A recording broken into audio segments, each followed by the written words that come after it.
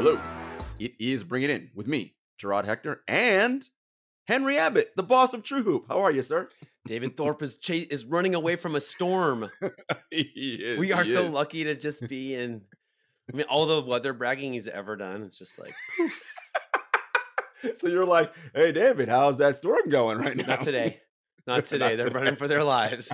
But in a couple days, we'll get there. We'll get to talking trash about Florida weather. We just got to make sure everyone's safe first. Yes, the Thorpes are, I believe, in Miami now. Everybody's safe. So, we'll see when the storm, I think, is supposed to hit either later today or tomorrow. And, but lucky for us, Thorpe is Thorpe's safe with his fam. The kids are safe at school. So, do you know what's funny? We all handle stress differently, right? He's obviously in a stressful situation. He's in the car with his wife and his mom, and they're driving to his brother's house. And they've planned it out very well. He's like an excellent military commander in these times of stress.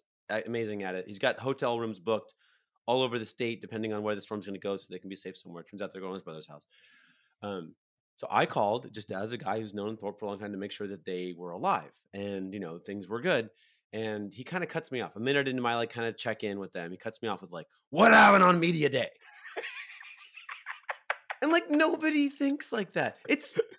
Well, we're going to get to this, but it's fucking media day. It's right. One of the dumber things that happens. Forget in the NBA on planet Earth.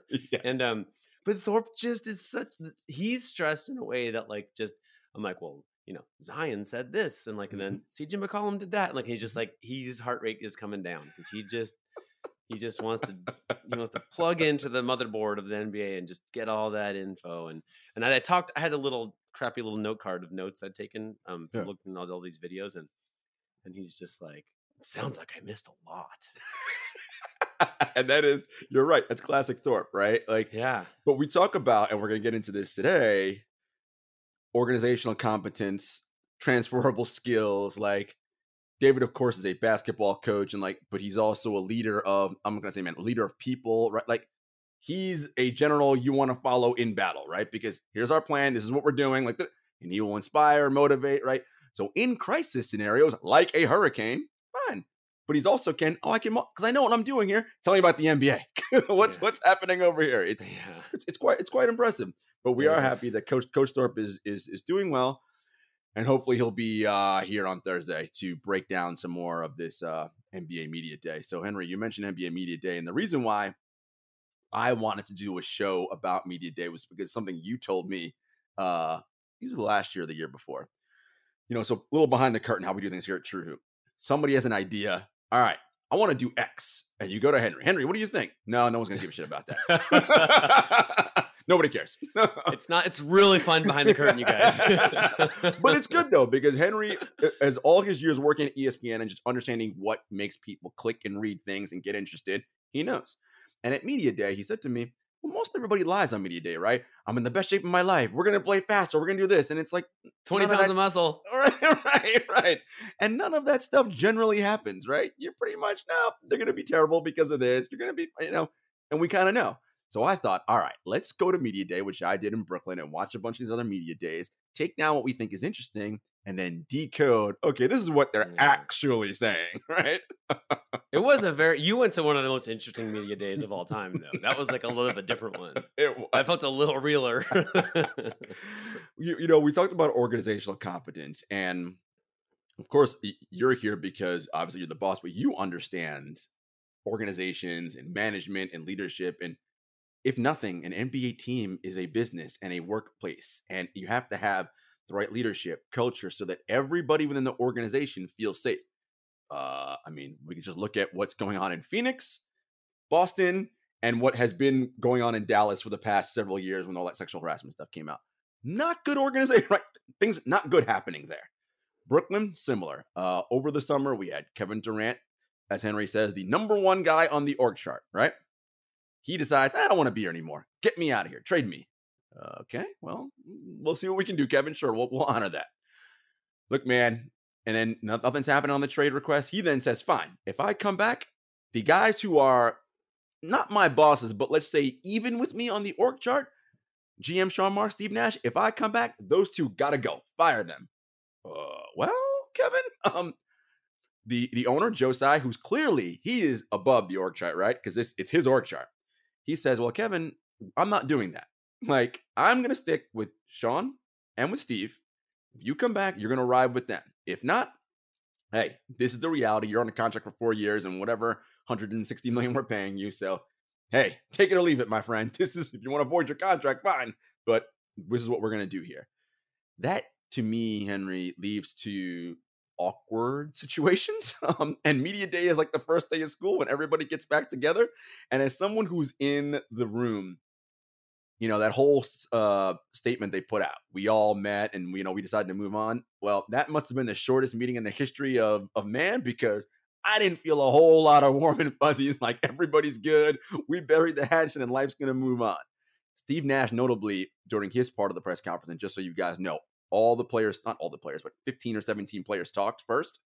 Then Nash and Marks came out together. Steve was noticeably quiet for the first 5 minutes of that press conference. Didn't have much to say. And you said something interesting to me yesterday when I said that to you. You're like, well, Gerard, Steve is not so far removed from being a competitive alpha in the locker room guy. And to have not just his best player, but someone he's known for years call for his job, can't feel too great. No. Although it's funny, I watched a lot of those videos and I talked to you about it, and I actually like the Nets sort of where they are a little more after media day than before, because it was really on the table, which is just, everything's out there. It's like the ordinary NBA playbook would be just basically like, no, what are you talking about? Everything's great. And this is where, when it's all under the surface, like, that's when it really festers, right? But Kyrie was just like, you know, this was awkward, right? I think somebody used the word clusterfuck, right? Like, Kyrie, he said clusterfuck. Yeah. So, like, to me, I don't know how this season's going to go. And I think David has a lot of thoughts about basically, like, can they love up Ben Simmons and get the most? It's like the critical factor. And I didn't see any signals of that, but, like, not really. But it, you know, if they can, right? They have a very interesting roster, and I felt like, I'm slow to this. I'm sure you realize this in real time, but, like, when all that sort of drama was going on this summer and it all seemed just like so doomed, then at some point Joe Tsai tweets, right, that he's sticking with Sean Marks and Steve Nash. Sean Marks is almost like a bedrock figure of the story of this crazy Nets franchise, right? They, during the Prokhorov era, I did a bunch of research on this. Like, they were lurching from shiny object to shiny object, right? And there was no management philosophy that lasted more than 10 minutes. And it was just like, you know, can we get a Ferrari? What about a Lamborghini? Just like lurching around. And, like, they just did so many dumb things, so many long-term plans scuttled. And then, you know, they started to build the idea was, like, they convinced Prokhorov that Sean Marks was the guy who would be the other approach. This was the San Antonio culture. Like, we're not going to just go from China. And it was going to be like, he was the visionary of that. And they started to build that, right? I know I obsess about the Kenny Atkinson, Jared Allen moment where they were like, they were building what you wanted to build. Yes. And then the superstars got in the way, and we went back to shiny objects for a while. And, like, suddenly it was clear to me, only watching the interviews from media day, like, wait, they actually switched now. Like, they played the biggest game of public poker with one of the biggest stars in the NBA, and Joe Tsai just said, no, you're not making these decisions. Like, you were very, very clear about what you wanted, and we're absolutely not giving it to you. Deal with it. And this was the media day that results, is where, you know, just, although there was lots of grumbling, like, the fact is, like, Kevin had to kind of just talk in the tone of acceptance about a lot of stuff, as did Kyrie, right? Like, they both had to just kind of say, like, and that was uncommonly bold, right? This was an uncommon thing. And maybe I'm reading way too much of this, but now I'm like, is Sean, like, completely unfireable now? Like, you're going to choose him over Kevin Durant blatantly, clearly in public. Like, you're not going to fire him over, like, being late to work. You know what I mean? Like, yeah, for sure. Like, he's kind of like Greg Popovich for a little while, I think. I think that's a great read. And I think you make that gamble because, or that bet, because Kevin Durant is 34 on the back end of his career. If this was 28-year-old Kevin Durant, you definitely don't make that bet. It's like, oh, hell no, Sean, you got to go. But it's like, look, you're here for 4 more years. You're 34.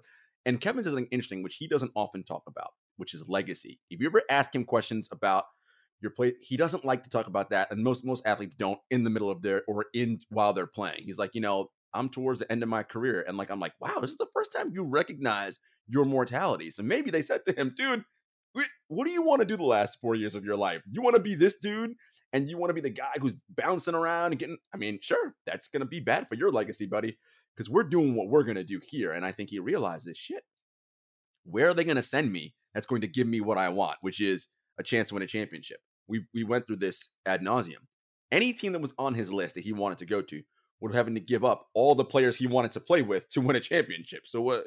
You're going to be a lottery team now? I mean, what do you want? This is your best place to figure out how to win. You've got to be the guy here and figure out how to make it work. So the three of you, and I thought it was interesting, Kevin said, I'm not the liaison between Kyrie and the GM. I don't go into the office making demands to the GM. And then Sean goes later, I'm not Kevin's boss. We're partners. I was like, uh-oh, somebody messed up on the messaging in there. So you partners got to figure it out and work it out. They didn't tell him to lie, though, right? Right. Okay, so Kevin kind of outlined what led to his trade demand, which I thought was interesting, pretty believable, and kind of fascinating. And I haven't, maybe you've noticed this, but I haven't noticed him before having that LeBron old man cranky, the young kids are too lazy kind of vibe. But he said that I didn't feel comfortable with the direction we were headed in after I got injured, and blah, blah, blah. My whole thing was I wanted everyone to be held accountable for their habits as a basketball player every day. I think a lot of stuff is getting swept under the rug because we're injured or this guy's not around or just the circumstances. I thought we could have fought through that a little bit more and focused on the guys that were here a little bit more. I think you do that by how you work every single day, and we skipped some steps. First of all, do you know what he's talking about? So it's interesting. When I heard him say that and about accountable, I'm like, well, whom are you speaking about is not accountable to their actions? You? Are you not accountable? I don't think that's what you mean. Are you talking about Kyrie? And the reason why I thought it was Kyrie was because if you remember the sequence of events, Kyrie opts into his last year because he can't find a trade partner. The next day, Durant says, trade me. I was like, what's odd sequence of timing, my friend? Kyrie also found it odd. Yeah. Right. As Kyrie said, I was like, was that weird? Yes. I'm like, did you call Kevin? Well, not really. Look, I don't know this for sure, but Kevin was mad at Kyrie for a lot of last year. And this is the leadership part. Kevin also in that talk, Henry, in his media comments, talked about when Steph Curry went down last year, the Warriors found a way to win games and they went up. I'm like, yeah, well, because that's a kind of system and a culture and a thing. And there are people who can voice their opinions in terms of leadership and get people to what they do. I've said this ad nauseum, and Kevin would admit this with truth to them. He is not that kind of person. He is not the, guys, here's what we're going to do, lead. His teammates all say that about him. They go, the way he leads is he gets to work. Okay, well, watching that's not really leadership, to be honest. I'm like, okay, I see you, but you need someone who's going to galvanize. And when the best players, and Kyrie's not like that either, they retreat inward. That's not helpful when the team is, you need someone to be outward. How do I bring guys together? Patty Mills is that, Markieff Morris is that. But on the org chart, Patty Mills and Markieff Morris are way below Kevin Durant and Kyrie Irving. And this is the problem with the way the team is constructed, right? If the best guys can't be the one, because in Golden State, Steph's saying it. In LA, LeBron is right. Okay, well, those guys say it goes. We're ready to rock and roll. And that, I think, is one of the challenges and problems with the way the Nets are structured, is that their best players are not those types of leaders, right? That's just not who they are. When there's some research, management study stuff, where they hired these actors to pose as management candidates in these groups, or they do a bunch of testing job candidates. And if they instruct them just to be like Debbie Downer, just to be like, oh my God, my group sucks. The group is terrible. The group does very, very poorly. Shocking. But if they do the opposite, this person doesn't contribute to the actual group assignment, but just says oh my God, we're the best. Just cheerleaders. The group does amazingly well. Right. And so, Thorpe's definition of leadership is to breathe spirit into others. Right. So so a big question for the Sixers in recent years was who can take responsibility for getting Ben Simmons fired up and get him on the believing in what we're doing. And the answer was nobody, right? He just was pretty much isolated.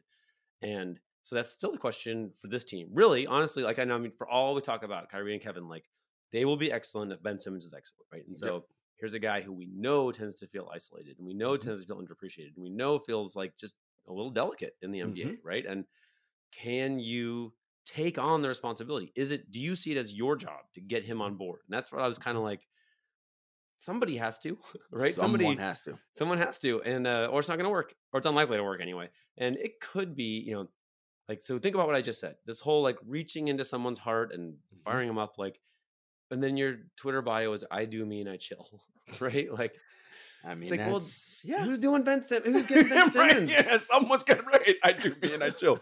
And again, this is, you know, Kevin was asked this last season, like, it's not my job to hold anybody's hand in the NBA. They got to figure it out. And it's like, I know that works for you because you do you and you chill. And it's worked out to an all-time career. You're one of the greatest players of all time. That ain't going to work for everybody, my guy. And you've been on championship teams. You know how it works, right? Someone has to be the person to coalesce, galvanize. You need that connective tissue. And there are comments that we're going to read from different players throughout the media day that talks about this stuff, right? I'm going to pull up what Patty Mills said, and I thought that was pretty illustrative of, you know, what we're talking about here. So Patty Mills, it's respecting your teammates. It's understanding your teammates. It's unpacking those layers to have a true, genuine connection with your teammates. I guess that's the reason why I'm here, from a leadership standpoint, a team standpoint. What we can do to just bring more meaning and purpose to our journey, I think it's really a powerful thing. And if you go back to Patty's time in San Antonio, this is during their 2014 finals run. The year after they lost that heartbreaking series to Miami. The next year they come back, destroy everybody with it. Popovich, as they were prepping for the finals. Now, Patty Mills is a good player, but he ain't Tim Duncan or Manning or one of these guys. Pop goes out of his way to talk about Patty's great uncle in Australia, who is I think the talk was about native Aboriginal rights in Australia and how his uncle has a day named after him. And that piece meant so much to Patty and like brought him to tears. Look, man, you know, sports is macho. We get all that shit. But like, and I tease Coach and Henry about all their lovey-dovey shit. But like, that connective stuff matters, right? Because what that is saying is this guy and these people care about me beyond this basketball thing. Now, of course, that's going to make me want to dive on the floor harder, cut hard. I'm going to want to do whatever I can for these people because they genuinely care about me. Go back to Ben Simmons. Who in this building... Wait, can we just take the last minute of this audio and just save it? And can you send it to me, please? You want this. That was a full confessional, Gerard. It matters. You're on Team Lovey-Dovey now, buddy. I know it matters. But in that building in Sunset Park, who cares about Ben Simmons in that building? Who genuinely cares about him in a way that's going to be that connective tissue? That's going to, this is what matters, guys. Now we're all here for one another. They all talk about being, but how are you going to be here for one another if no one's showing it? When it feels messy. And I think if you're a regular fan listening to this, you're like, oh my God, I have to worry about all of this crap. I'm like, no, you don't. You don't have to. But if nobody does, it's just not going to work very well, right? Like Patty Mills actually had this little aside, which was all news to me, about taking young players who didn't know how to swim to the ocean. And they were facing their fear. I'm like, that is a very real experience. Yes. Right. And this has nothing to do with like playing hard team defense or whatever. This is just like, we are going to take this moment that you're in the NBA and we're in this crazy ride together and we're going to grow, right? We're going to challenge ourselves in crazy ways and we're going to love each other more because of it. Right. And that's not something Robert Sarver knows about. You know what I mean? And we would like them to be plug and play, right? We'd like them to be video game players, right? That would be great, but they're not. Yeah. And the fact that they're not is showing up every day in the NBA with big name players. Like, do you know how much it costs that like Ben Simmons just didn't get it together to play over the last few years? And, you know, Zion Williamson and stuff, like these are the reasons they weren't on the court were many, but some of them were emotional, right? Yeah, and some of them were this lack of connection. Like that's for 100%. sure. Pandemic, you know, isolation, all this kind of stuff. Like we're still feeling that in the NBA big time. You know, one of the things that's very hard for people to have sympathy for is the plight of millionaire athletes. We do struggle with that. All right. We as and I understand why. It's the money, right? You get that because you're like, dude, if I had that money, I wouldn't have those problems. I'm like, but you would, right? Like you 100% would. Money doesn't change the problems you have. They make different ones, right? Yeah, you don't worry about paying your light bill. Sure, fine. Well, that's well and good. Other problems persist. And one of the challenges of being an NBA player is knowing genuinely who actually gives a shit about me as a human or who wants their handout to get paid. And they struggle with this constantly because everyone has their hand out all the time for something. And it's a difficult thing for them to process and deal with. And, you know, Zion talked about it and we'll get to him. Like, there are real things beyond basketball that are impacting these people. And that's the piece of it that we have to remember, right? And have empathy for and have, you know, have decency. They are human beings, right? And they go through real things. Well, Stephen Alardi, who's been on the show and, you know, friend of the show, has written books on like treating anxiety and depression and the research, what works here, right? And like one of the things that is most profound is like real, lasting, meaningful relationships, right? And like just having really meaningful conversations. And like I think that particular thing in the environment you just described is a struggle, right? Like a lot of NBA players will basically tell you that their life philosophy is people who try to get close to you are trying to steal from you. Like, do you know how hard that makes it to have a good dinner where you just like laugh your ass off with someone? You know what I mean? Like even your teammates, I know we all think they're rah-rah, but like, you know, you guys are fighting for playing time and minutes and money. Like you just are. It's just the reality, right? And think about, you know, like Kevin Durant trying to get Steve Nash fired not very long ago. Like, are they supposed to be like best buddies now? Like, right. No way. Right. Like, it's just, they're in an environment where it's very hard to have like the exact kind of meaningful interactions that would be very healthy for the mental health. Right. And I think this is, you know, Adam Silver talked about superstars not having a single meaningful conversation from when, you know, the plane lands to when the plane takes off from a road trip. And, you know, this is what we're seeing, right? This is what we're seeing is this kind of strange I think mistrust is at the heart of what ails the NBA and a lot other things too. But like, you know, no doubt. I feel like we see evidence of it all the time. And they essentially live in a world that's transactional, right? And it is hard to go through life with only transactional relationships. I don't know. That's not healthy, right? Like it just isn't. And something that Henry and I talked about yesterday offline, and I mentioned when we had Coach Thorpe on, and that Steph Curry profile, the most interesting quote about Kevin Durant is not that the Warriors consider bringing him back. It was Steph saying, you know, I love this guy. He's misunderstood. He's had things happen to him in his life that makes him difficult for him to trust people and feel safe all the time. Well, no wonder. I mean, so if he's feeling like that, well, and then he's now saying, get me out of here, get this guy fired. Like this is, you know, and that's your best player, right? So now how am I going to lead on top of that? Right. So, you know, it's fine to be the best player and just be the best player. That's a job. That's a really important job. It's a well-paid job, right?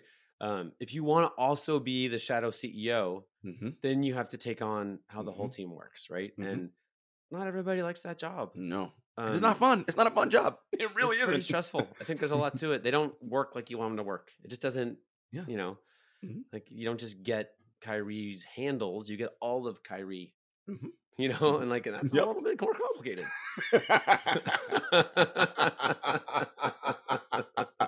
You get a lot more than just the handles, my friend. You get all the Kyrie with that.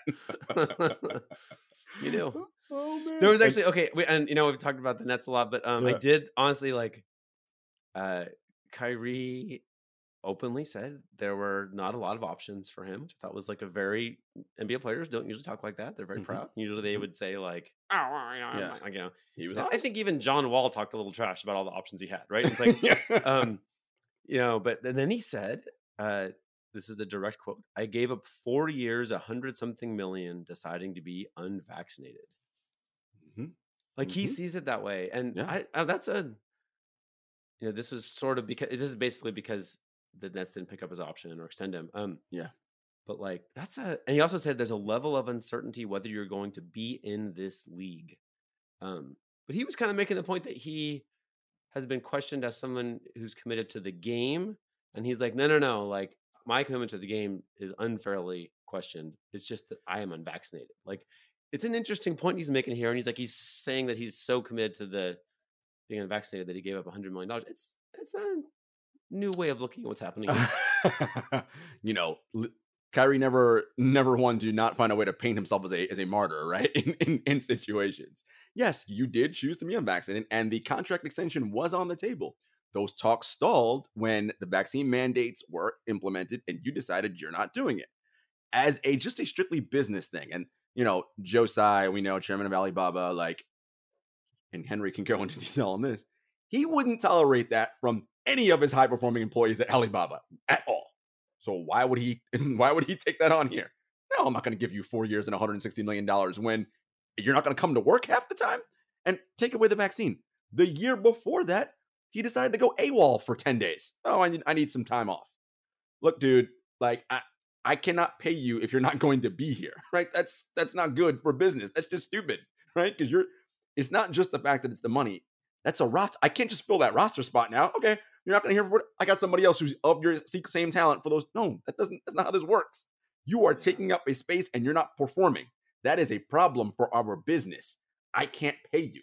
And I think the reason why he had no teams this summer was because they were all like, do we want to get into the Kyrie Irving business?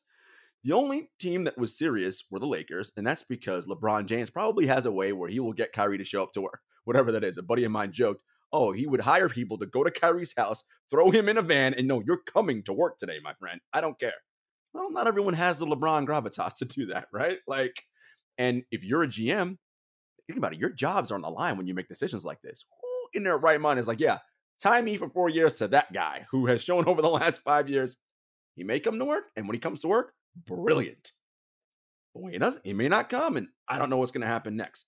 The uncertainty. And so, yeah, your commitment to the game is questioned because you have demonstrated something that you're not fully all bought in. Yeah, I'm generally on the side of media day stupid. This is how we open the show.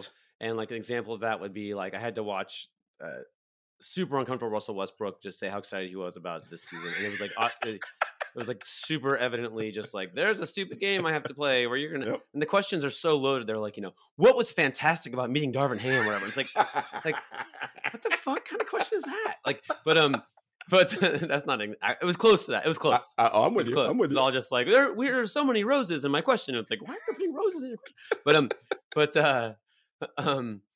So in general, I'm not a fan of this exercise in performing for the media. Mm-hmm. But then part of me is like the Kyrie. Your good point about the 10 days off he needed, you know, 2 seasons ago. Like, buddy, like, where's the PR impulse? You know what I mean? Like, I don't want him to play the game. I'm thankful that he's a little more honest than that. But it's like he's probably the 500th player who was in that kind of a funk in NBA history. But 499 of them were like, oh, yep, ACL's strained. Exactly. You know, like it's say something. No, I just need 2 weeks off, bro. But he was super honest. Yeah, that ain't it. Super honest. And just like that is it just so colored the whole next year, right? Where you're like, it just is very hard to believe that he was. But that said, he's in incredible shape. I mean, when he was on the court last year, it's just the dude puts in the work. He's working. Henry, in a vacuum, the 3 of those players, that is basketball harmony. Like, I mean, with all the shooting on, I mean, this team should win 55 plus games and be at the top of the Eastern Conference. The problem is basketball does not exist in a vacuum. All right. And to me, as Coach Thorpe always says, the storm's coming. It's an NBA season. When the storm comes, what is the level of confidence you have that this team has the right connective tissue to not break apart when the storm comes? I would just phrase it as slightly better than the 76ers. So in other words, not good. Got it. I mean, like they're great. Okay, you know, I don't know. I don't know. Like, was Ben Simmons going to play? Like, you know what I mean? Like, but if Ben Simmons, if they're all 3 playing, like, I mean, they're really good. I mean, you put Simmons, KD, Kyrie, say Royce O'Neal, and Seth Curry or Patty Mills. I mean, you've got 4 people that shoot over 38% from 3 around Ben Simmons. That is, I mean, and Ben, by the way, I'm talking basketball, for the last 4 seasons, has led the league in 3-point shots created. And he went on the JJ Redick podcast, and this is something I want to transition to in a moment. JJ said to him, Ben, this is early in there when JJ early in Ben's career. All right, I'm gonna run this play. Can you get the JJ? I'm 6'10". I can make any pass in the I world can out do it there. all. Like He's I getting can I there. can do it. Yeah. I can just do it. As much as he gets shit for ain't shit, this dude is brilliant at literally every single other thing at basketball. Like among the best we've ever seen. And you've already got two of the best offensive players in the history of basketball. Like, I mean, it's like whack-a-mole. This is easy, man. Like they should set all kinds of records. But again, I want to I definitely it's kind of a well, clusterfuck was the word we used earlier, right? Like also might be exactly how you start your championship season, right? like it's I don't think it's likely, but I think it's more likely than last year, right? Yeah. They're not just old. They used to just be like betting on all these like 32-year-olds to improve, and it's like 32-year-olds don't improve. But now we get this Ben Simmons factor is like, and he'll play defense. So team's best guy. Don't worry, Katie. I got him. No problem. Yeah. You and Kyrie want to shoot? I will create all the shots you want. Just get out and get on the floor. I'll give you whatever you want. It should be basketball harmony. We shall see. As every media member said in our private conversations in between the players, this is going to be such an exciting season. It's going to be spectacular either way. They're either going to be the best team in the NBA or somewhere in the top contention, or it's going to be disaster central. That's just what everybody's belief is. I want to transition to some other teams, but before we do that, Coach Thorpe had talked about this in our offline chat, and we often talk about NBA media, Henry, and Ben Simmons. We talked about his mental health and what he's been struggling with, and the idea of feeling safe, right? That thing that Steph said about Kevin Durant and how everything's so transactional. I know why, but it is still so amazing to me how you hear that hour and 15-minute podcast Ben has with his old teammate JJ Redick and Tommy Alter. The freedom and comfort and the way he's able to talk to JJ versus how he talks to any one of us if we're asking him questions. And that is clearly because he knows JJ is my brother and he's not going to sell me out. Like, he's not going to misconstrue my words. I feel safe with him. You motherfuckers? Absolutely not. It again goes to that manner of like how the environment is not one that's conducive for ultimate success, and how that robs the fan, because we as media, right? Like, we want to give you these stories, but I can understand why players don't trust us, right? And because, I mean, not you and I specifically, but the larger us, right? And it's very difficult. Yeah, this is the thing. Honestly, when I first started covering the NBA, it was so weird. It was like, it was a lot of Allen Iverson 76ers for me when I was new to this. And you could kind of see, like, here's how Allen Iverson talks to us. And it's so nervous and kind of pointless, like sort of pro forma. It just feels like a work thing. And then he would finish that conversation. He'd walk over here and talk to anybody he knows well, and his whole body language would change, and he'd just be super relaxed and funny and charming and delightful, and complaining about his injuries or whatever. He would just be like a real human being, and it was so clear to me. I'm like, that is the version of Allen Iverson that would be amazing in the media. Like, but we'd only get that like one day a year, or when he's in a one-on-one with some reporter he really knows, or indeed on JJ Redick's podcast would work, right? So I think this like, and then I'll add, you mentioned all the ESPN traffic data and which stories work, whatever. Like, in fact, like the version where everyone just says what they're supposed to say, nobody reads it anyway. Like, it's like they force, actually on that team, Tony Kukoc was a returning player, and they had a controversial offseason. And I remember this moment where, like, I think that they thought they were out of earshot, but like the head of PR and one of the assistant GMs of the 76ers are standing there with Tony's in uniform, just near all the media. And they were just like, Tony, it is in your contract. You have to go talk to them. It's like, I'm glad that they make the players available to the media, but like the Tony Kukoc we get that day when he's like, okay, I have to go talk to them. Like you're not using those quotes in anything. Like you can put that video on YouTube and no one's going to click play. Like it just doesn't, it's the whole thing's just stupid.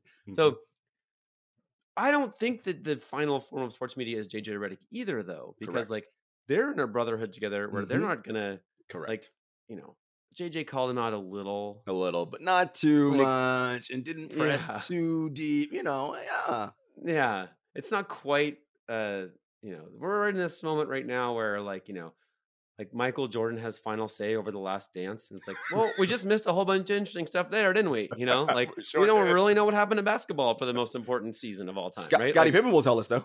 Scottie Pippen has some ideas, right? Exactly. So there's going to be, but we're going to need to have trust as part of it, right? And like, Yes. actually, I had a great this other. I wasn't exactly cheating on David Thorpe, but I was, I'm friends with other people who train NBA players too, and one of them was like like they're just regular people like us. Like everyone's talking about like, oh crap, like they changed the salad bar prices at Whole Foods. This is like an actual active topic among NBA All Stars, right? Like, or how many minutes you have on your cell phone plan or whatever. Like, like they are in fact just like us. It's just that they're not often in the environment to behave just like us, right? Yes, and correct. It's a little fucked up. No, it certainly is. And speaking of just like us, did you see? And NBA fans rejoice. NBA League Pass, far cheaper than it's been in the past. We're at $100. That plan used to be 160, I want to say. And they claim higher quality. That's what they said. Higher. We shall see. But yeah. So those of you out there who want to buy League Pass this year, might be your time. 50%, actually 56% price cut. So shout out to the NBA for giving us cheaper League Pass.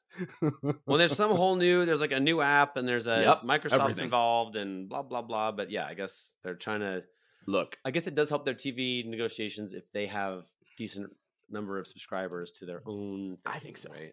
Yeah. And we've said for years, you're the league that's like the social media league and like advanced and whatever, but your app is horrible and your product to deliver is also horrible.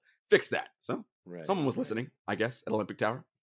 So this is a little version of a few years ago.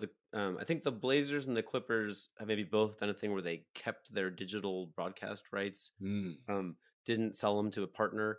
The idea being that, like, if you can show a little graph with tons of uptick, you can just threaten to cut out the regional sports networks, and then you get to go to your next negotiation and say, pay us triple.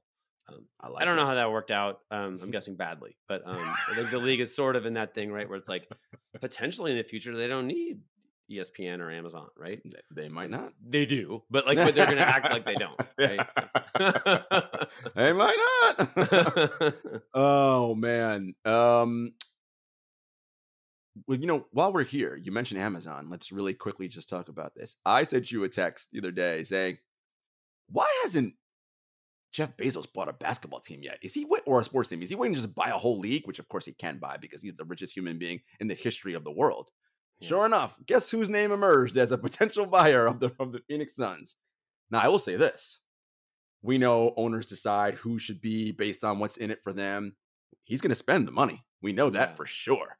I mean, he seems like he might not be a bad dude to be an owner. I don't know. What do you think? There aren't that many people rich enough anymore, right? To be like primary owners. So they got to shake all those trees, those 5 trees or whatever. That's 5. Yeah.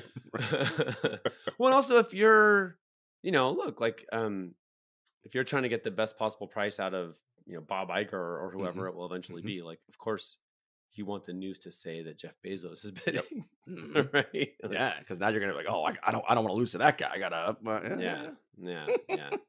I would be leaking that right and left if I were Robert Sarver.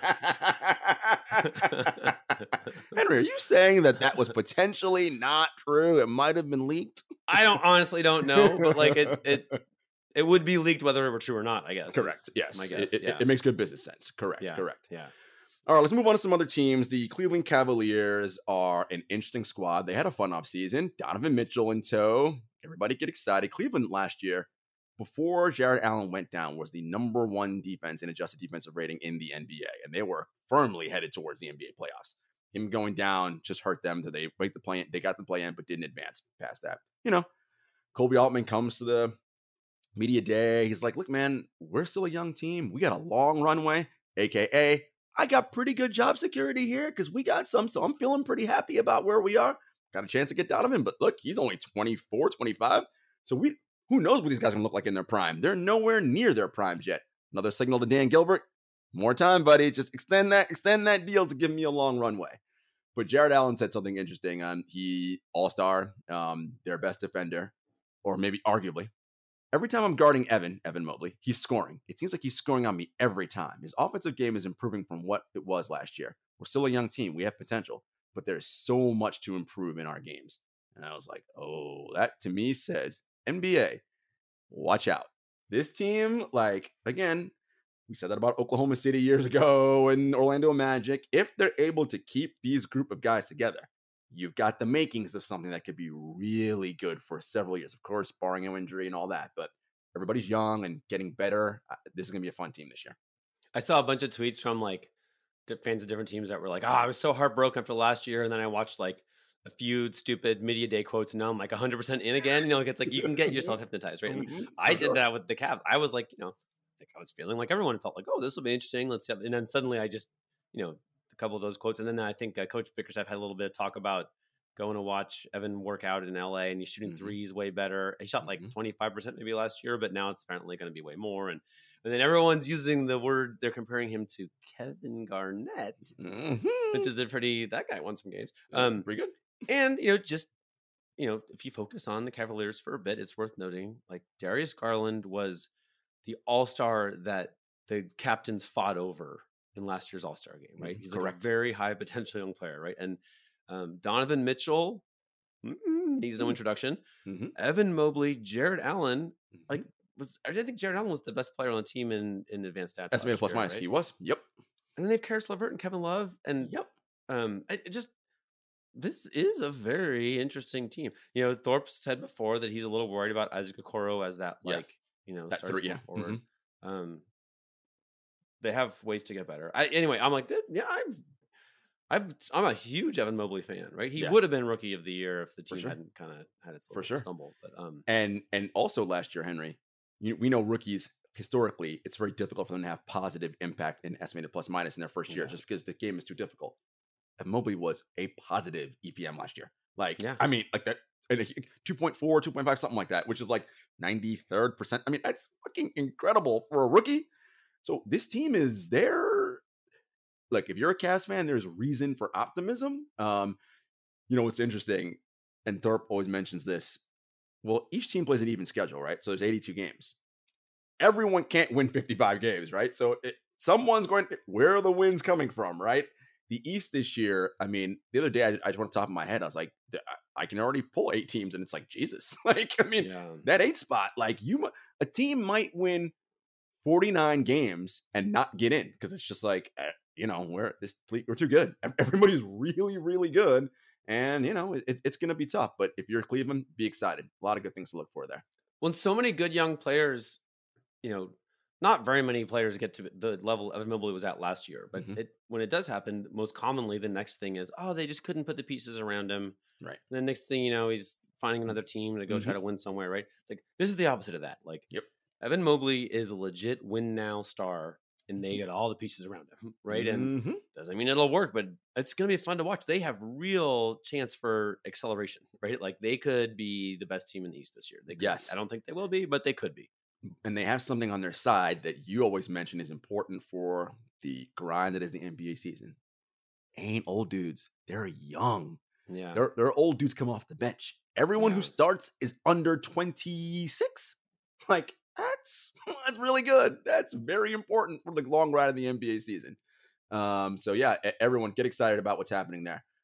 You know, I watched the Denver Nuggets a little bit, and they had Nikola Jokic and Jamal Murray together on the dais, and Jokic looked like he'd rather be anywhere else. It was like, this is just, what are we doing here? He just finished Eurobasket not too long ago, so he's already. He's like, guys, I don't know. Like, the most interesting thing to me that Jokic was talking about was he's not a fan of the new take foul rules. This is stupid. He said, how are they going to know? What you don't, that's a strategy. Like, so he's not pleased about that. And he lit up when they talked about his teammates and members of the organization, Nick Kosmaier, who's their PR guy, coming out to Serbia to give him his MVP award, his second. We talked about it before. Functioning organizations, the connective tissue. I mean, Nikola says they got to see my horses, my family. We got to hang out. And then you think you throw away. Well, who cares about? No, he cares. Like, they took time out of their lives. Serbia ain't a 3-hour flight. Like, that, you know, to go spend time with me and where that matters, right? Like, and again, that's a team that's got some connective tissue.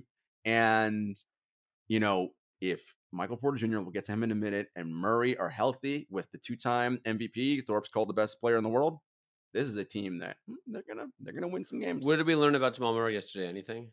Jamal Murray is not 100% cleared yet, because for him, what he's saying is, I'll play 5-on-5, but then I'm sore a little bit after, right? So and they're going to be cautious. So I think in the beginning part of the season, he's not going to play any back-to-backs, and this is good as we get into the Michael Porter Jr. situation. We got to get these guys thinking about what's right for them health-wise to maintain going forward, so we do what's best and follow science. And I'm going to give you right now, because it's a perfect segue, the Michael Porter Jr. quote. I would prefer to play 82. I don't think taking the careful route with players is the way to go, but you definitely want to be smart. That time comes from the recovery you do off the court. I don't think skipping games is the way to save your body. You got to respect the game.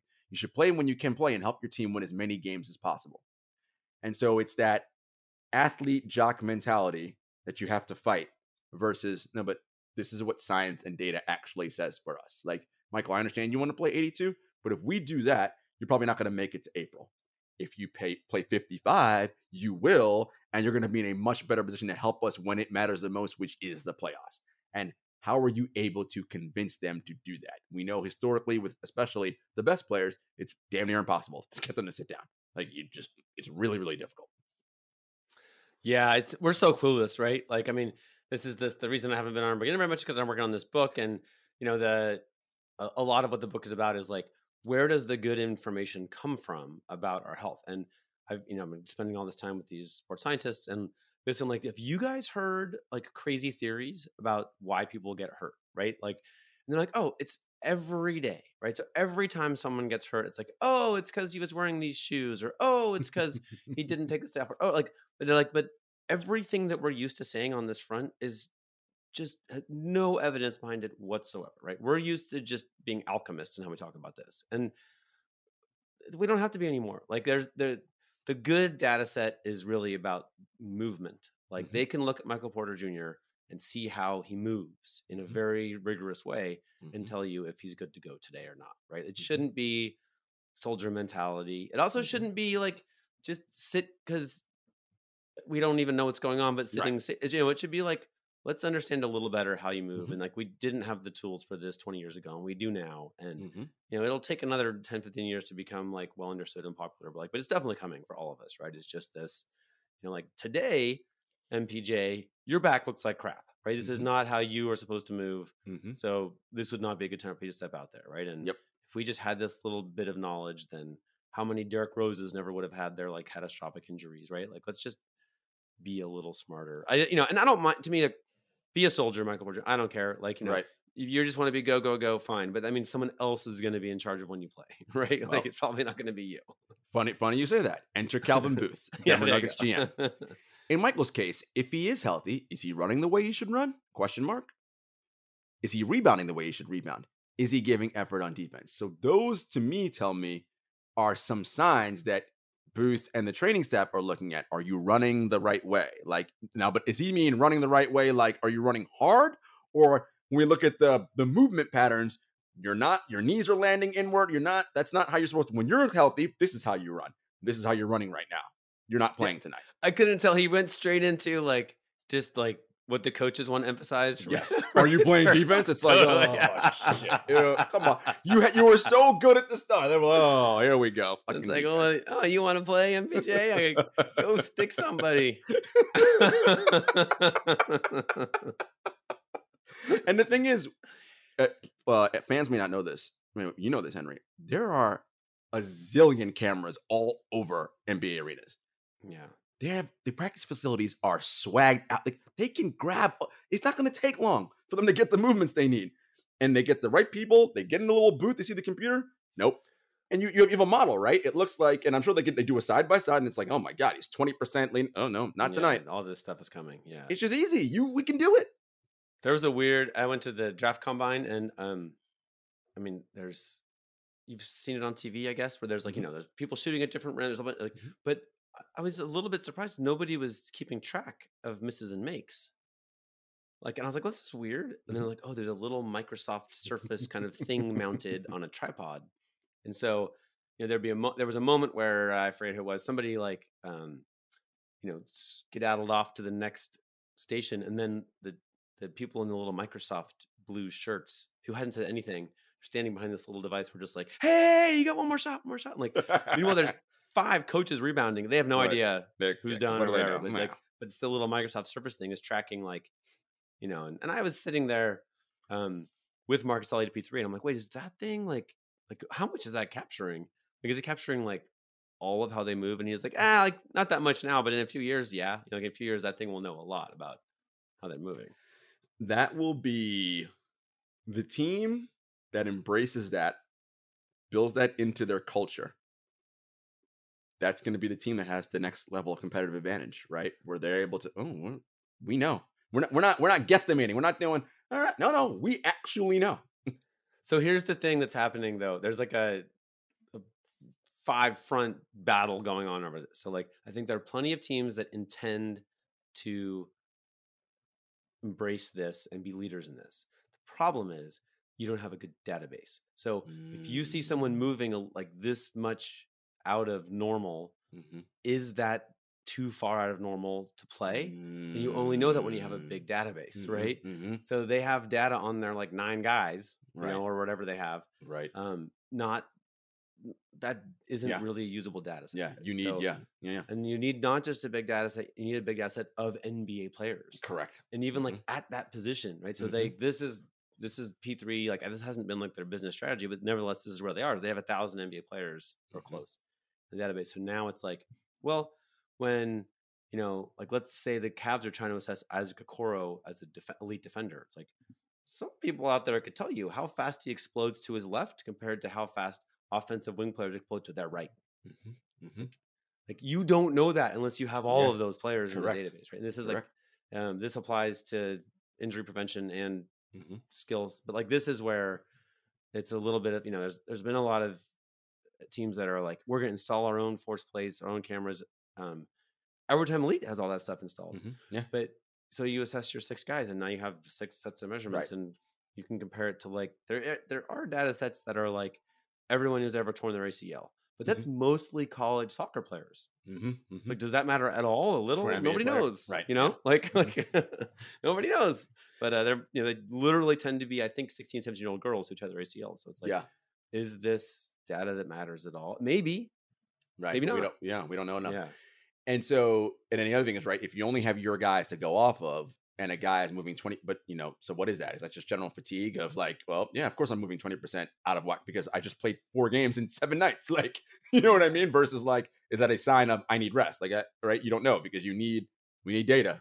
Yeah. And you need tons. Like I interviewed one guy who's basically like, the whole data set needs to just like grow and flex and change. And it's like the end of the conclusions that you have a year or 2 in, you will later just laugh at, right? Because like, you just need to, this is science. You really need to like, what your question is, you need to see if you can answer that exact question. And when the data sets, even as small as P3s, they aren't really there with hard conclusions yet on anything, but they're getting close, right? Whereas your team data set sucks. It's interesting that you say that about science. And it's, this is part of the problem, Henry, that as a society, we, not you and I, but the general public has when information comes out. Science is not, you have a hypothesis and you run tests to figure out, okay, you have to keep running tests, right? It's like, oh, well, maybe this isn't it. Just get a little closer, right? A little closer. But like, I think people want like, no, definitive yes or no. And it's like, that's not how it works. Like we need to keep seeing. That's what we're seeing with COVID, right? No shit, it keeps changing because we didn't know what it was 3 years ago. Like, so our thought process then is much different than it is today. And it will be different 5 years from now. Like, yeah, I think there will have been a statement that somebody made, 6 months into COVID that will look stupid now. Yes. Like, that's just how it goes when you're getting closer and closer to the right answer, right? We're just refining. Yeah, and I think that refining part is what people are like, what? Yeah. A team that Coach Thorpe is very high on, the Los Angeles Clippers. So here's the first thing I noticed. Kawhi looks huge. Like, I was like, oh my God. There was a picture of his thigh on the internet, and I was like, oh dear God. Like, he just looks like a massive human being. So he said, I feel stronger for sure. It's been 14, 15 months of no basketball? Well, playing in the NBA season for me, no basketball. That whole 13, 14-month process is just lifting weights and getting stronger. I definitely got a lot stronger. I mean, he looks a lot stronger. I mean, I'm like, oh my God, you put on some weight, my guy. And muscle weight, not bad weight. I But he's wonder. still gonna move. Like, is he still gonna be mobile? Well, that's the question. Are you going to be mobile? Are you going to be able to be healthy all season? But if he is, with Paul George, I mean, this Clippers team, they're going to be a real problem for people to deal with. What are you thinking about Kawhi's comments and the Clippers? Oh, he also said something funny. He was like, backstage, let's get this media day over with. And then puts the microphone away. Classic Kawhi. Yeah, not his day. No, definitely not. Yeah, I mean, it seems like he's like Michael Jordan with the Wizards version, right? Where it's like, I mean, I don't know what his body's like. Maybe he's about to be MVP, but just heavier seems like the opposite direction of the way the league is moving, right? Mm-hmm. Like he was the guy who, like, anywhere the ball went on that side of the court, he could be there, right? Mm-hmm. If you are heavier, you're no longer that guy, right? Now you're the guy who's like, I'm going to put my shoulder into you and move you out of the way, kind of thing. Like, we'll see. Far be it from me to question him, but heavier seems weird to me. It seems to me like mostly the league is about moving away from that. Scramble out to 3-point line and then get back to the rim and blah, blah, yeah, blah. I wonder if he went that route because it's like, I just got to get stronger. That's right. It's like the sort of like the caveman he's mentality. just trying to protect that knee for sure, right? I just got to get super strong. It's like, I get that. I get that. But that's just not. That's how, that's the thing about his body. But the game is arguing otherwise, right? Yeah, the game going completely the other direction. Yeah. I also thought Paul George had some interesting comments. Again, going back to organizations, and I think Clipper-wise, like, this is a team that seems to have some things going in the right direction. I thought it was very important to keep guys connected this summer, stay together, get workouts together. It was more off the court stuff. I didn't care about on the court stuff. We'll get to that in training camp. Getting guys together, being able to laugh. I wanted the new guys to get up to speed. Again, I didn't put that in the document. Mr. Lovey-Dovey did over there. I did. Gerard, why would you care about the Clippers laughing together? What the hell? Like, I don't know. I think you it big matters. softy. What's happening? You're ruining everything. Wait till David hears about this. I know he's gonna be like, I knew it all along. No, but this is right. This is that piece we talk about, right? Like, when a storm's coming. So when the storm comes, can the Clippers say, I'll tell you what, comments like that makes me feel better about the Clippers staying together in a storm than the Brooklyn Nets staying together during a storm, right? Yeah. It's just that, and these are the things that matter, right? When we're talking about NBA basketball and like the grind of the season, and then it's a lot. It's a lot.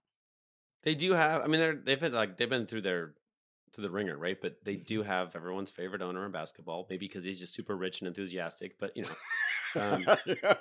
And they have a real coach, right? Like, they have a very stable, like, it does feel stable at the top there, right? I would argue that possibly that's encouraging this kind of thinking, right? Where Paul George doesn't feel like he has to defend his job and come and say what a badass he is. Instead, he's like, the basketball will figure itself out and we're gonna laugh together. Like, sounds good. That sounds like a recipe for success if we're keeping score. When do they get their new stadium? Do we know that? It's not soon. Right? I mean, not soon in relative terms. 2026 was that what I saw? Something like that. And that's going to be in Irvine. I forget. I gotta look it up. But it's not going to be in like LA, but like in Southern California. Isn't it where the Forum was? Is it? Are they? Oh, did they take over the Forum? I thought he was fighting with James Dolan over that, right? Wasn't he?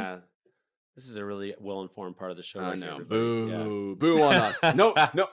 No quizzes. Yeah, we'll look it up and let you guys know next time. Yeah, or you can just tell us because everybody in the world knows except us. That's true. Well, here's a great transition. Speaking of the old Lakers home. The Lakers are always an interesting bunch to talk about. I saw some funny stuff. Anthony Davis said he's going to have a chip on his shoulder. Instantly, all the memes on Twitter came out. Anthony Davis out 4 to 6 months with a chip on his shoulder. I'm like, oh, okay. All right. I see that. I see where you people are going. I mean, let's talk about this, Henry. This guy's got to hear. And look, we know we talk about it all the time. Charles Barkley and Shaq make hilarious television. That is their job. That's why they've won 10 billion Emmys and counting. But I know those guys, and these guys being the current NBA players, feel some type of way when members of their brotherhood constantly call them out on TV. Anthony Davis, I call him street clothes because he's always in street. Like, it's like, dudes, like, I know he doesn't feel good about that, and he hears that shit. And so now he's got to deal with this again. Oh, are you going to get hurt tomorrow when and I don't know if you saw this. He was playing NBA 2K recently as himself, and he started the game and he got hurt, and like everyone was clowning him on Twitter, and it's just like even the video games are clowning you, bro. Like, don't play public video games. That's number one. Don't do that. What stood out to you from Lakers media day? Russell Westbrook. Yes. Whether they want me here or not doesn't really matter. We all have jobs that sometimes at our jobs people don't like us. As a working man, I have to do my job to support my family, and that's what I'm going to do. Like, that sounds like an awful situation. I don't want to go to work there if I'm Russell Westbrook. No thanks. There was in fairness, there was a lot of talk about how, he has talked to Darvin Ham a lot, and Darvin Ham said he's been amazing. But, they asked who was going to be starting, and Darvin Ham said, we're a ways away. We've got several options. And they talked about Dennis Schroeder, Pat Bev, Kendrick Nunn, Austin Reeves. There was we're into a defensive mindset. Those are the guys that are going to get minutes. That's not talking about Russ. And then he said that Russ says he'll do that, but quote, that's what camp is for. We'll see.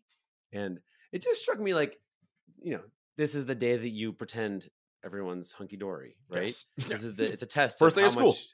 And like, they got an F on that. Like I feel like it's like, wow, of all of the different little dramas around the NBA, like most of them, they poured cold water on the drama yesterday, right? Even the Nets, I felt kind of helped us move on a little bit, right? But this one, I was like, oh, wow, there's trouble. There's trouble. And Russell Westbrook was, as vague as people can be. It was almost like Rasheed Wallace saying both teams played hard, right? Like in every question of like, oh, did you have meaningful conversations with LeBron? Like, what were those conversations like? And he was like, I'm just excited to get out there and show what I can do, this kind of stuff. I'm like, I don't know what happened behind the scenes, but it wasn't good. So the worst kept secret is Russell Westbrook is not long for this team, right? That's basically what they're saying, is that he will not be here come the end of the season. And yeah, wow. That is, it's broken. Something's broken. Yeah. I mean, and this is a guy who was a league MVP, right? I mean, what, in 2016, whatever that season was, that first year without Durant. Like, it's it wasn't 10 years ago, right? I mean, that's yeah. How the mighty have fallen. And then Rob Pelinka basically talked a little about the Stepien rule, and this is the rule where you can't trade your picks in consecutive years, and they actually, I think their 2025 pick they theoretically could be keeping depending on where it lands. So they really only have the 27, 29 picks to trade. And then he kind of went on this thing where he's like, LeBron's like one of the great players to ever play the game, and basically he committed to us, and so we're committed to him. Basically, like, we're going to do everything we can do to make deals to help LeBron during his time here. Basically saying that we're open to trading those picks, but we only get to do it once. So they want like the right deal, which was like, I mean, and he kind of paid lip service to the fact that he wasn't talking about any player on the roster who might be included in that kind of a deal. But it's like, it just kind of seemed like, we know what you're talking about. On one hand, he's just like, don't worry. Like, everyone who thinks that I think this is a good roster, like, I can do better. Right. Kind of what I heard him saying, like, which was utterly undermined the notion that they were like really fired up about what Darvin Ham could get out of Russell Westbrook, right? And and there was also this kind of crazy moment where they're basically like, Russ, like, do you expect to start? Are you gonna start? And he just cracked up in a maniacal way. Now it turns out like a friend walked into the room and he saw her and was ostensibly laughing at her or something to do. It was like timing. But it just came out real kooky. Like, it just came out like, this is not a guy. And then his answer was really just like, looking forward to getting out there and showing what I can do, kind of thing. Yeah. But, we thought Carmelo was difficult to bring off the bench. Like, I think this guy's going to be way harder.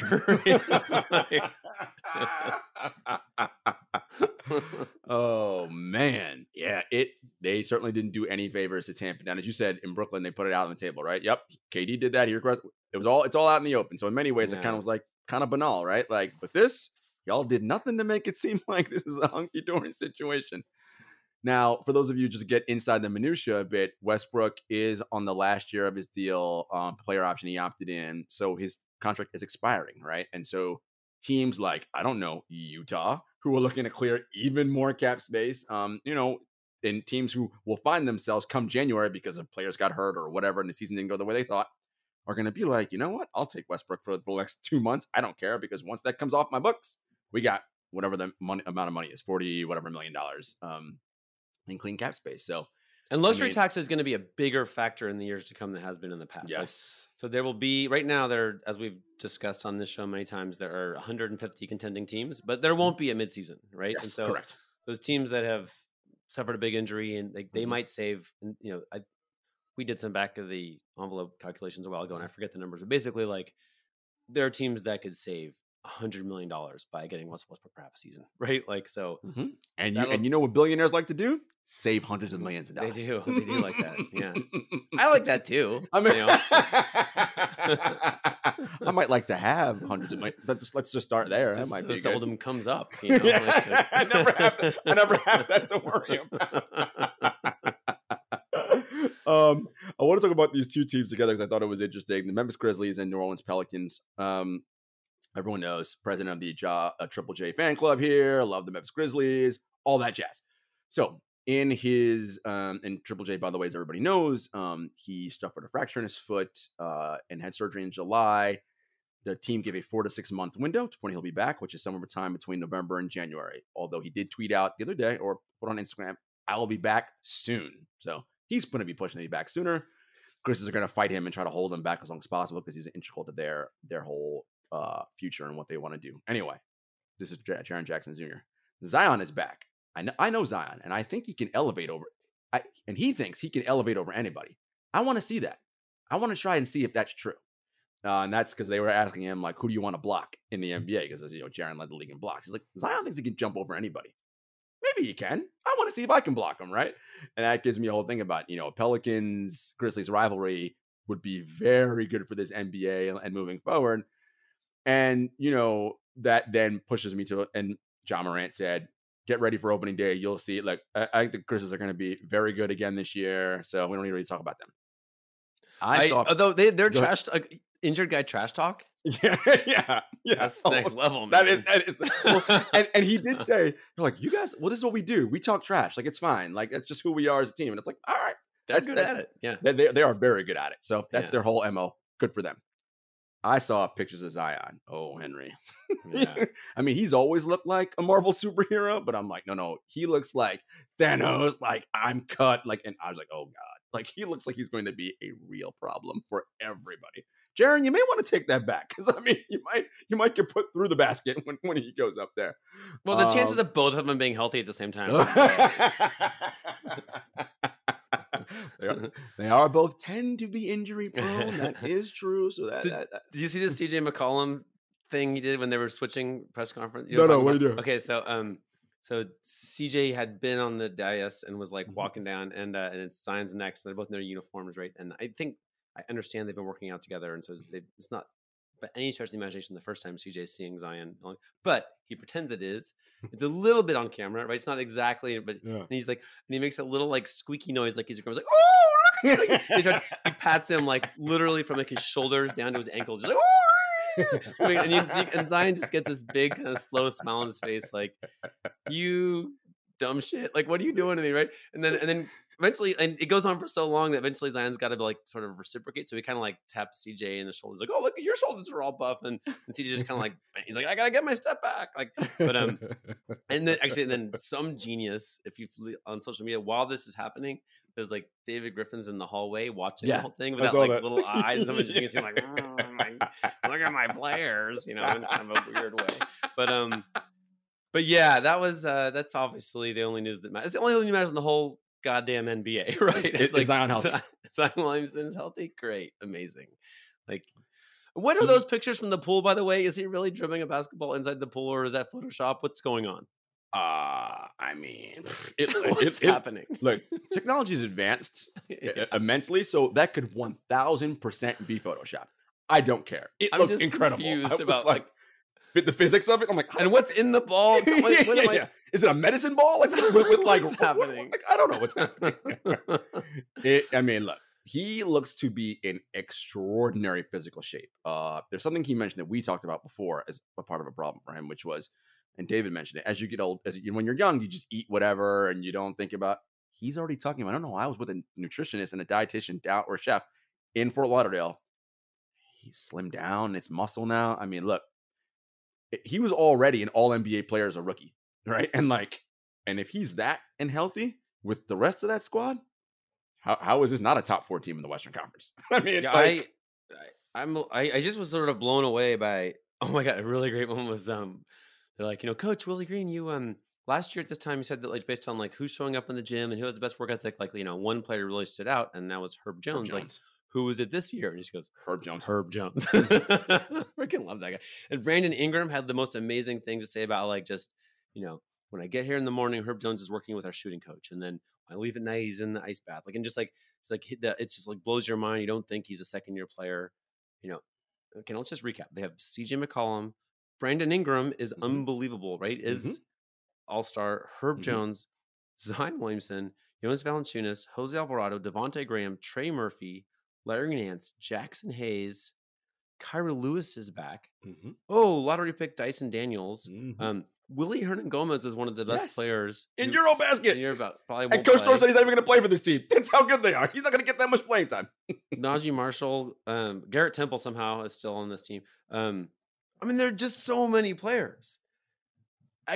There's no way they're going to keep all these players, right? It's I have a feeling. Actually, this is a report from Coach Thorpe driving to Miami, but he's pretty sure that like if Kyra Lewis can show that you can play at all, that like that's since they have Jose Alvarado and love him so much, whose cute little child was on his lap, but that Kyra Lewis becomes available, right? Like so, he's a lottery pick. He's back. It appears fast as hell, little, but anyway, I don't know who the Raptors need a backup point guard. I think. Oh, there we go. Anyway, but yeah, this is the other team. This and the Cavs, where I'm like totally convinced myself from like, well, we'll see if Zion can stay healthy to like, oh my God, they're gonna win the NBA championship. But what did you think of Zion's comments? This is the first time he, to me, seemed like some things happened in the last 18 months. Whether it be, we talked about him rehabbing away from the team, family stuff, not totally being in sync with the Pelicans organization. I don't know. It seemed like he's cut some things out of his life that may have been bad or negative influences. And he is, again, this is the decoding. He was putting on the appearance, and I took it as that. I didn't see it as false. And no, I'm legit and ready to be here with the Pelicans. Did you read it the same way? I took it as a lot has improved for him, but mostly I was a little blown away with how bad things got. Yes. Like, we talk about, these humans as how much they can contribute to the sport that we love. But in terms of just like how's Zion doing as a guy, like, here's one little quote. For me, the Notorious B.I.G. album, Ready to Die, that album lyrically, how he talked about stress, what he was dealing with, just feeling the weight of the world on your shoulders. You feel like you're standing alone. That album helped really shift my mindset and just find a true resolve in the game. I'm 22. I've been through a lot in the past years. Some change, some things you wish didn't happen. But from that album, you just learn, and that's life. Things are going to happen. You just got to roll with them. Like, I mean, this is a person reporting to us that things have not been good, right? Yep. The weight of the world on your shoulders, you feel like you're standing alone, is like something pretty telling. That's a little bit of a red light flashing, right? Like, a big red light flashing. Yeah, and the fact that he's talking about it publicly now, I think is probably, not being a doctor, but like it seems like that's probably a good sign. It was when it was worse, he didn't talk about it, right? But just for fun, I did look up the lyrics on the album. Like, there are some. First of all, Notorious B.I.G.'s first album. It's the one that launched him on the scene. I mean, it's Big went through it, as everybody knows who's a hip hop fan and aficionado. This was a period in his life where Well, and it's like, earlier we talked about trust and mistrust, and like the lyrics of this album could not be more self-reliant. They could not be more like, trust goddamn nobody. Nobody's on my side. There's even this line, I mean, it's actually I love when you're bad gonna, for you're gonna me read to it. No, read. no, it's actually perfect. I want you to read it because it's going to be perfect. I'm from England. So I good. But This is just so this good. is a representative couple of lines, Gerard. Yes. I want it all, from the Rolexes to the Lexus. Getting paid is all I expected. My mother didn't give me what I want. What the fuck? Now I've got a Glock making motherfuckers duck. Like, this is not someone who's found love in his heart. Mm-mm. Mm-mm. This isn't like, now I feel part of a team. This is like, everything went wrong and I'm going to try to make something good out of that. Right? Like, Yeah. okay. Yeah. Yeah. No, I listen, that is, we talked about at the beginning. When NBA players feel that every interaction they have is not genuine, right? I can't go to dinner with someone and just laugh because somebody wants something from me. Yeah. I'm not speculating as to who this could be he's talking about, but, put some things together and think about what he could possibly be referring to. They're actually amazing. Like, if you read the whole thing, and some of it's just like mind-blowingly, like terribly violent, but very amazingly put together, right? But as self-help, which is how it has been presented to us as self-help, it's the worst goddamn self-help you could ever imagine. Like, Christopher Wallace, the late Christopher Wallace, a master of so many poetic forms, iambic pentameter, tactic hexameter. I mean, like, rhyme scheme. I mean, these dudes are brilliant poets. Like, when you think, again, if they thought about things differently and they were in a poetry major in college, they'd run circles around people because they have this innate understanding of like word phrasing and like, oh, this works here and this is this, and But as you said, as self help, maybe we can find something a little better than that. But I there's understand. this amazing story. Zion, Zion was very close with his poetry teacher in high school. I forget his name, but there's like a guy, and Zion really took to writing poems, and they really bonded. And I feel like there's like some players, when they talk, you get the feeling that they're players and they want to play. Zion, I get the sense like there's a lot going on in his head, and a lot of it's hard to talk about. And it doesn't surprise me that like a poetry teacher 5 years ago, or a poet now, right, would give him like, just like, I feel like I'm struggling to talk right now. Zion struggles to talk a little bit, right? Like, like it is a little bit choppy how he's got too much to say almost, right? Yeah. And not the right form to say it. And correct. I feel like this is like a little bit of like, it probably does make sense that he's just going to adopt this album, right? He can't say nothing, but he can't, if he just poured his heart out, it would be more than we could handle. I would imagine, correct. Right? More than maybe he can handle right now too. Yeah. No, this is, this is the part about the NBA that's fascinating and interesting. Yes, of course, the basketball, we love that, but this, in so many ways, dictates and drives the basketball. Like, those 94 feet by whatever, that's their safe space, right? Like, when I'm in, that's where whatever it's either going to come out in a super positive way or whatever. That's when we're going to see it all in between those lines. And that's what makes professional sports so incredible, is that these aren't, as you mentioned, it's not 2K. It's not video game players playing this. These are human beings with all the shit we just talked about now having to do this thing. And this is where their art, their pain, their whatever, it expresses itself, right? And it's fantastic and tragic and wonder. It's all those things in one. There's like the cherry on top of the sundae is the highlight reel dunk or whatever, right? But like the bowl is safety, health, right? Like all this kind of like you kind of build on top of it, right? But without that bottom part, like it just, I mean, there's so many. I mean, this story comes up. I remember Eddie Griffin. Eddie Griffin was like one of the most talented players of all time. So talented. Just we can get the stability, just couldn't get the everyday together, right? It happens all the time. Right, it happens all the time in front of our eyes, often, and this is one more case, right? Of like, hopefully, we're rooting for Zion, right? Like, it's good for the league. It's good for everybody. Good for him. Good for Pelicans fans. Good for everybody. As Thorpe says, right? Like, get off the roller coaster. Yeah. Right. Find joy in the merry-go-round. Right. Yeah. Like, because that's the thing. That's life. It's this constant. And it's the safety, as you mentioned, right? The bottom, the secure. You need that, right? Because those roller coasters, like, they may be fun and all and exciting and the highs, but those lows, not great. Not where you great. go, ah! Yeah, that part not great, not ideal. By the way, I found our clip for social media. It's gonna be either that or you reciting Notorious B.I.G. It's perfect. This is so good. Oh, I should never have read the This is so good. That was just a straight tactical error. Wonderful. Sometimes the best things happen. Can I just, in the spirit of love, can I just complain about James Jones for a second before the end of the show? Yeah. So, Baxter Holmes wrote the story that blew up Robert Sarver's billionaire tour of the Robert NBA. Sarver blew up his own billionaire thing, but yes, Baxter just put the light on it. Yeah, he did. In that, James Jones, GM of the Suns, and everyone loves that guy, right? Mm-hmm. Played with LeBron in Miami. He said, none of what's been said describes the Robert Sarver I know, respect, and like. It just doesn't. Get off of that train, bro. I've heard people kind of say they respect how he handled it. It was through lawyers. It was just that one simple thing. But at the same time, like, that's kind of implying that Baxter's full of it, right? Mm-hmm. Baxter's just sticking his neck out to make this unpopular at the time claim, right? It happened to be, it got swept up and supported. But at the time, it was like, and, Hannah Arendt, hero of mine, wrote that like the enemy of truth is power, right? So this is what happens to me. If you're just saying that whoever's in power is right, then your opinion doesn't matter at all. Correct. Right? Like, it's just like you're basically taking this democracy and making it a dictatorship, right? And then yesterday, same James Jones, not that much has changed except Robert Sarver's announced he's going to get rid of the team.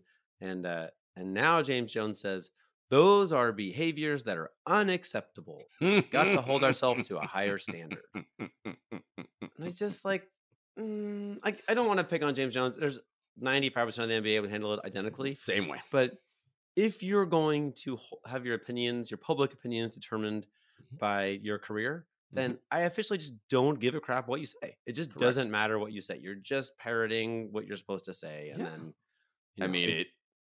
it doesn't make James Jones a bad guy, but if he had some integrity, it would have been great. In those two statements, you heard someone who was like, I have to protect my job, to someone who goes, well, he's not going to fire me now in the midst of what's going on. So I can be, and he didn't even really say anything, right? I mean, it's like, okay, buddy, like anybody could have said that after the fact. Like, we all know that, like, it's the reality of like, okay, job could have been in jeopardy if I said something then. Now, not so much. So I can say something. And we don't, I would feel a little different if he made $35,000 a year and couldn't afford to lose the job, right? But he has made many millions. And it's like, if you can't speak freely at that point, like, what are we doing? What are we doing? Oh, man. No, this is, It'll be interesting to see what ends up happening, who ends up gets to buy the Suns, where that whole situation goes, how the Suns as a team handle. Because, we didn't even talk about this, and we maybe throw up an eyeball on Thursday or as the season goes on. They have a DeAndre Ayton situation still that they kind of briefly, the Sarver thing, let's forget about that. We got the Sarver thing to worry about. But DeAndre wasn't happy with them this year, and we know because they tried to trade him and all that, and the Monty thing. And this Jay Crowder thing got a little weird. And the Jay Crowder thing got super weird, right? It's like, what's happening here? So Phoenix, the team with the best record in the NBA the last two seasons, I'll be very curious to see how they play this year. What's going to happen with them this season? It's a lot to overcome, I think. There's so much. Oh, it's back. We're back. You ready for this? Like, you ready for just all of this? We're going to have just busy, crazy stuff every day from now until a long time from now. now until July, basically. Now until mid-July. Even. Yeah, or August. It's buckle up. As I joke when Kara asks, Draw, what are you doing tonight? Same thing I do every night. Watch NBA basketball, right? It's like this is where we're at now. But it's romantic. Fun. Yeah, I know. But like Thorpe, there are nights when I'm just like, no, we're not watching basketball tonight. We're going. I can't. Like, it's just I don't care what game it is. We're not. I'll watch it on League Pass, rewind tomorrow morning or whatever. We gotta not do this shit. No, the morning with the fast forward just saves so much time. It's you cut all the commercials. It just gets way better, way better. Especially when you like teams that play in like the Mountain or West Coast time zone, right? It's like, come on, man, like well, Portland, right? You're like, nope, not watching that game. You gotta really commit, watch it live. How you feeling about man, Gerard? Yeah, how you feeling about your Blazers this year? Dame's back. Yeah. It's Well, the Blazer fan of me can get excited about the chatter about like the people saying Shaden Sharp's amazing behind the scenes. Like, okay, Mhm. Anthony Simons wants to be an all-star. Cool. I at the core, like the Dame Anthony backcourt will be unable to defend anybody. Yes, like Dame and CJ. Only maybe worse. Maybe Um, worse. Yeah, maybe worse. so the one thing excites me is there are, I'm always looking for the young high potential players up and down the Mhm. roster, right? That's Yep, good to see. And they do have like there's they like, do. like someone out of all of these Justice Winslow's and Josh Harts is gonna shine. Yes. And that's great. Yeah. That'll be great. I don't It doesn't make any sense to me. Like they're not gonna contend with Dame as their star, and they have a very expensive roster. These things all go together and they have incompatible stars. Mhm. All of these things seem to be like something's going to change. It just Mm. doesn't seem. It does. It seems like 0% that this is kind of like Dame Anthony is the next 4 years. No. Nope. No. Nope. Nope. Yep. Nope. Someone's getting So moved. Yeah. Yeah. Yeah. something's going to happen. Yeah. I think I agree with you there. Yeah. But folks, buckle up, man. As Henry said, NBA season's here. I think our first preseason game is Saturday or Sunday. Very soon. Very, very soon. The Warriors are in Tokyo doing some games. I think we're going to have a game in the United Arab Emirates. Read Giannis into is that. going to the UAE. Yeah. Read into that what you would like. Wink, wink. I'm Yeah, sure to just crap on that. Listen, read back to the True Hoop archives. You know Oh what we my think gosh. about all of that and what that means. Yeah, it's growing the game globally. Sure it is. Sure it is. Yeah. In the world capital of money laundering. nothing bad happening there. Also pretty popular with sex trafficking. Oh yeah. Yeah. Also true. Also, Yeah. Jesus Yeah. Christ. We got problems, folks. Anyway, Coach Thorpe and I will be back on Thursday, most likely, assuming all is well in Florida. So when you on the internet, send some well wishes to Coach Thorpe. Yeah. He's in Miami and his family feeling safe. But we'll be back and we'll talk about the rest of the season. Until next time, everybody, take care.